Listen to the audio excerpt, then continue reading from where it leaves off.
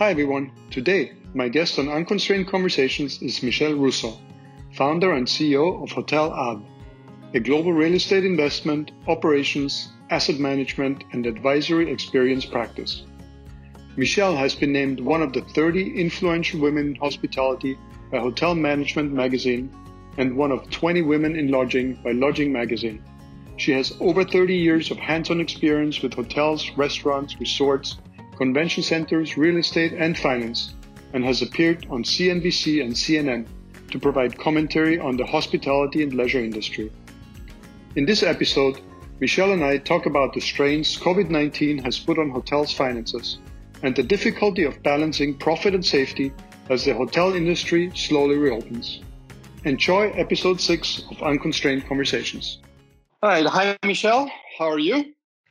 I'm great, Klaus. How are you? Good. Thank you so much for your time. I know you've been super busy. I'm sure it's been a very hectic few weeks, like for everyone else. But I really appreciate you taking the time, spend maybe 15-20 minutes with me for our next episode of the Unconstrained Conversation podcast. So how have the last few weeks been going, and what's your perspective, kind of where we are at the moment in the industry? Yes, so the past several weeks for us has been very much focused on planning for reopening and how to ramp up so the hotels lose less money than being closed, and how the new cleanliness standards are going to affect operations, cost structure, as well as what the new normal looks like. Generally, right now, most of our hotels are still closed or skeleton staff. Those that are open, about 25%, are primarily servicing hospital, quarantine, National Guard, and that type of business.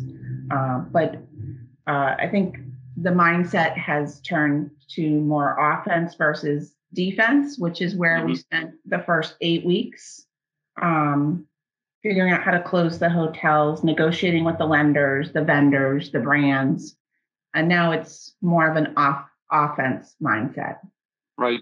So the first one was kind of protecting the business and making sure it's safe, winding down of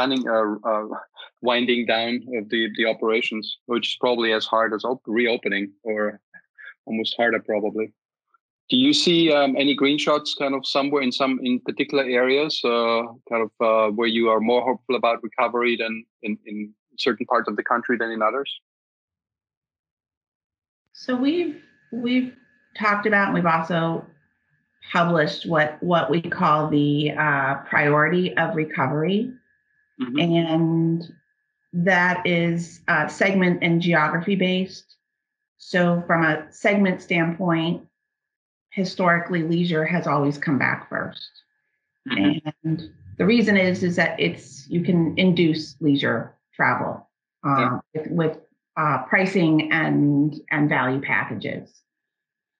And then understanding that, there will be a reacclimation as these stay-at-home orders are lifted. And so people are going to be reacclimating to their local community first, as everyone figures out how to operate in the local community before venturing too far.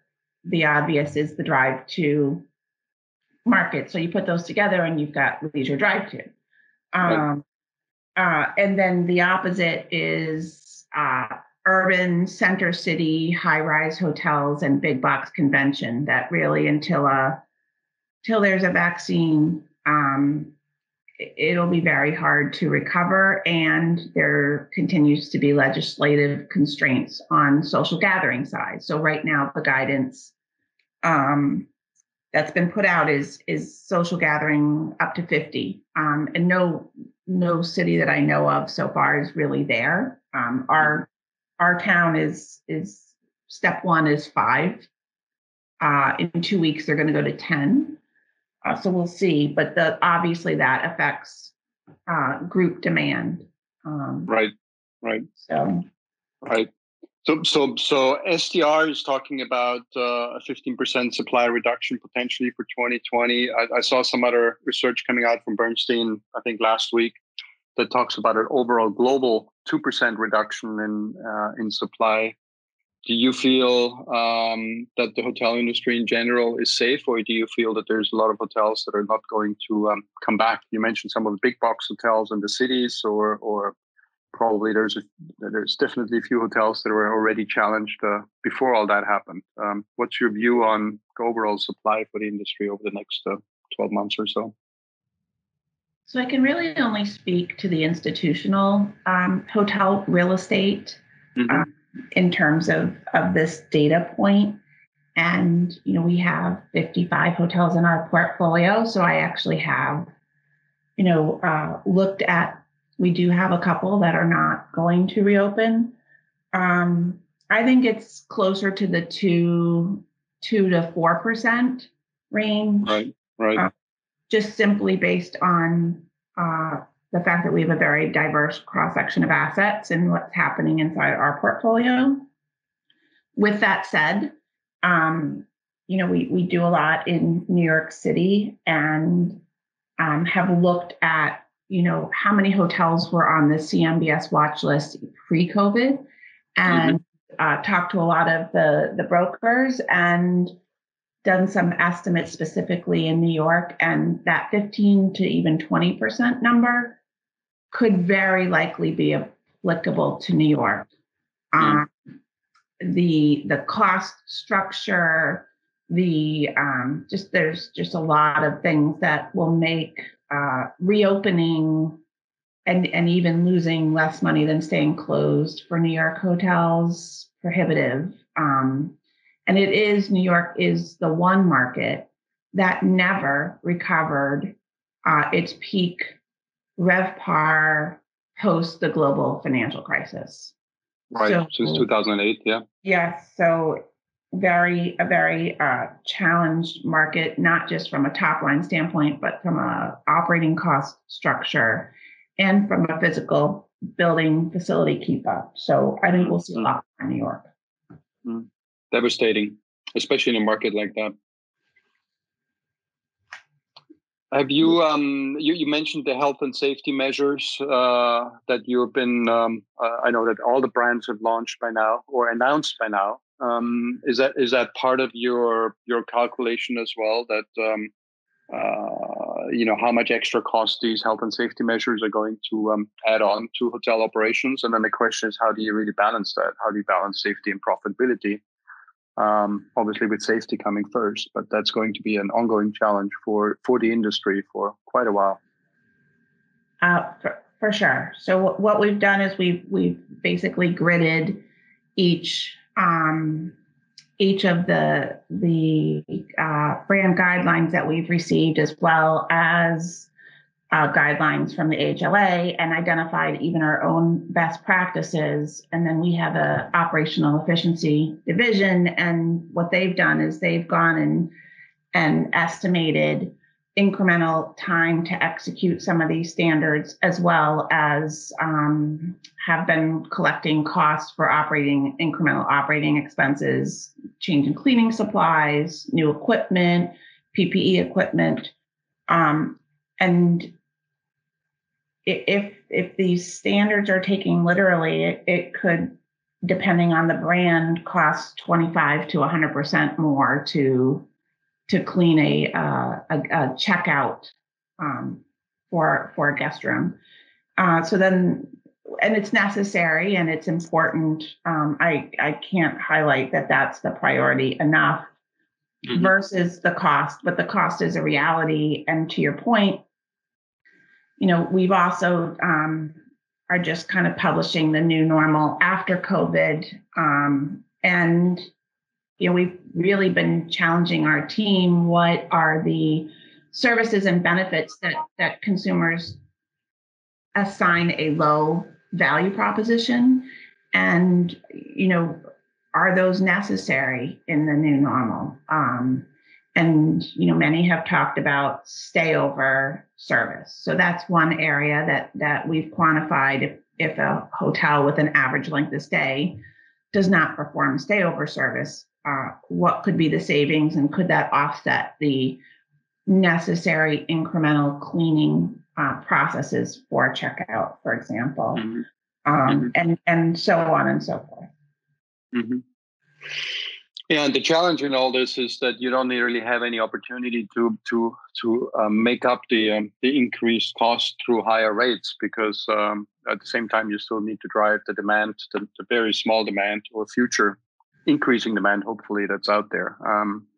And I guess pushing rate or increasing rate is going to be very difficult in that environment. So margins are probably going to look very, very different going forward. Yes, and I think technology is also going to be important, and it's likely a capital investment.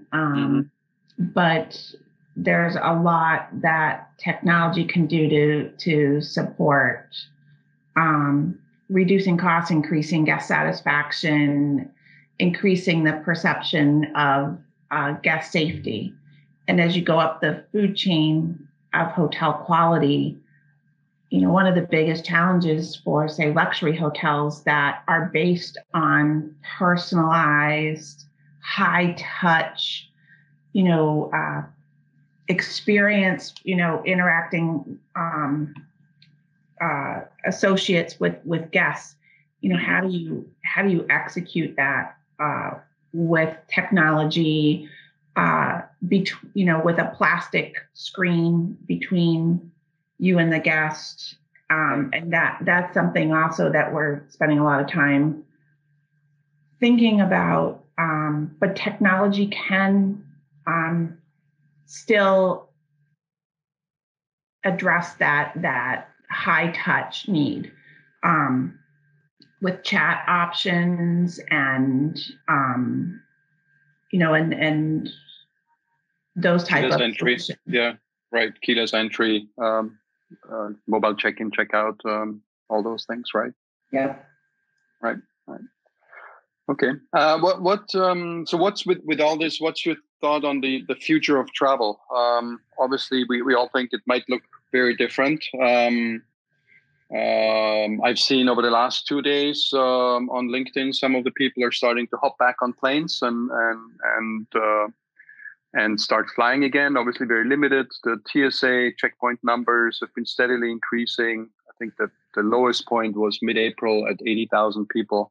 We're now back to over 200,000 people, which is still only less than 10% of what it used to be. But what are your thoughts? Where do you see kind of the future of travel? What will look differently? How is it going to evolve? So I think you have to look at it pre-vaccine and post-vaccine. So just speaking about pre-vaccine at this point, number one, a longer length of stay. So if someone's getting on a plane to travel somewhere, that they are going to spend longer in that location to get their business done versus more short stay travel, because then it reduces their touch points and interactions. So longer length of stay.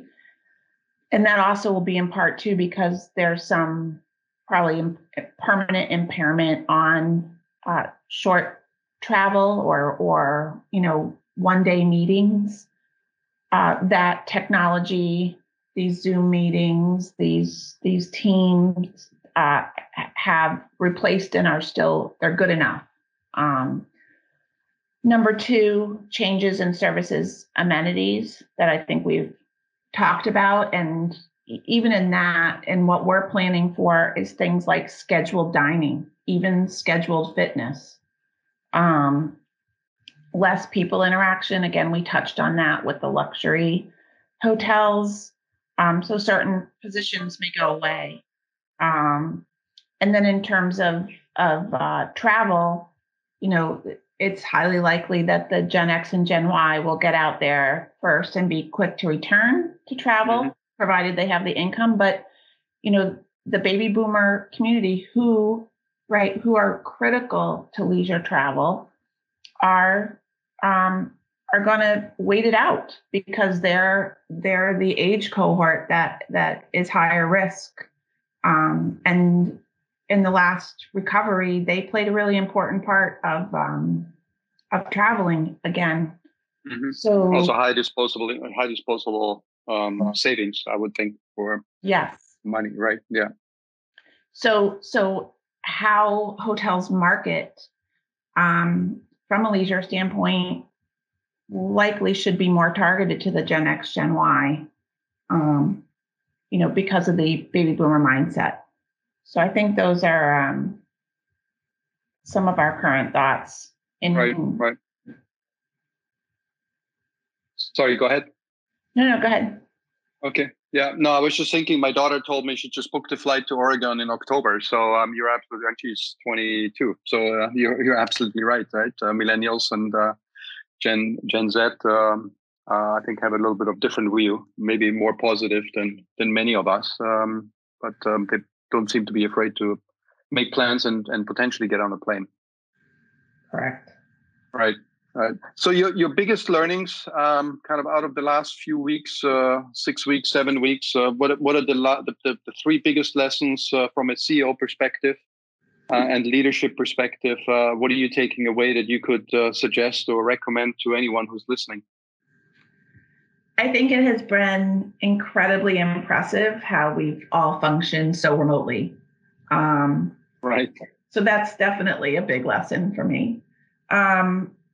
Two is, how we and our counterparts and the operators and the brands have been able to create hundreds of new SOPs and models and processes on very short order. There was no playbook for this.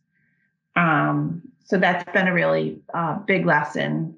And something I think that we could have done a better job as an industry, that is a lesson learned, is, we really haven't taken a very open architecture approach to solving this. It's felt a lot like everyone's been in their own silos, potentially doing a lot of the same thing. And if we had a more open architecture approach, we would have a better, quicker wheel, if you will, to defining what is the industry standard for cleanliness and sanitation versus having 12, 20 different versions out there.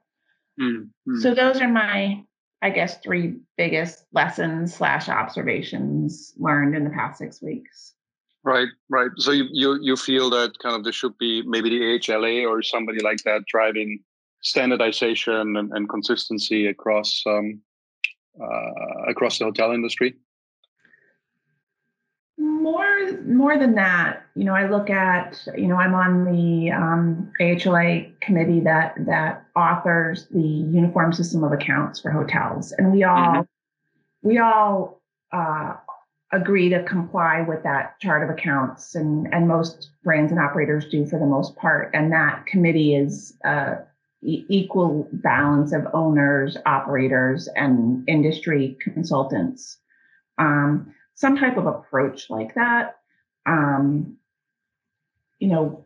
would, versus just relying on the AHLA, may have resulted in something a lot more uniform. I mean, in my view, cleanliness, sanitation, and safety should not be a competitive advantage. It's what our industry needs to communicate holistically, to ensure that we are supporting the travel recovery and our demand comes back. Yeah, absolutely. Okay. Well, definitely the company that has is the most trustworthiness in those areas, safety and cleanliness and health, is going to be the one that's going to come out ahead. So I agree with you. Well, thank you so much for your time, Michelle. I know you're very, very busy, so I don't want to keep you any longer. I really appreciate you getting on the phone here and having the conversation with me. And thank you for sharing. Yeah, stay safe. Yeah, thank you very much. You too. Thank you very much for listening, and I hope you found this episode valuable for your own business circumstances. Check out the show notes linked to the episode, Help more people in the industry find this podcast by sharing and rating. And don't forget to subscribe to the series wherever you listen to it.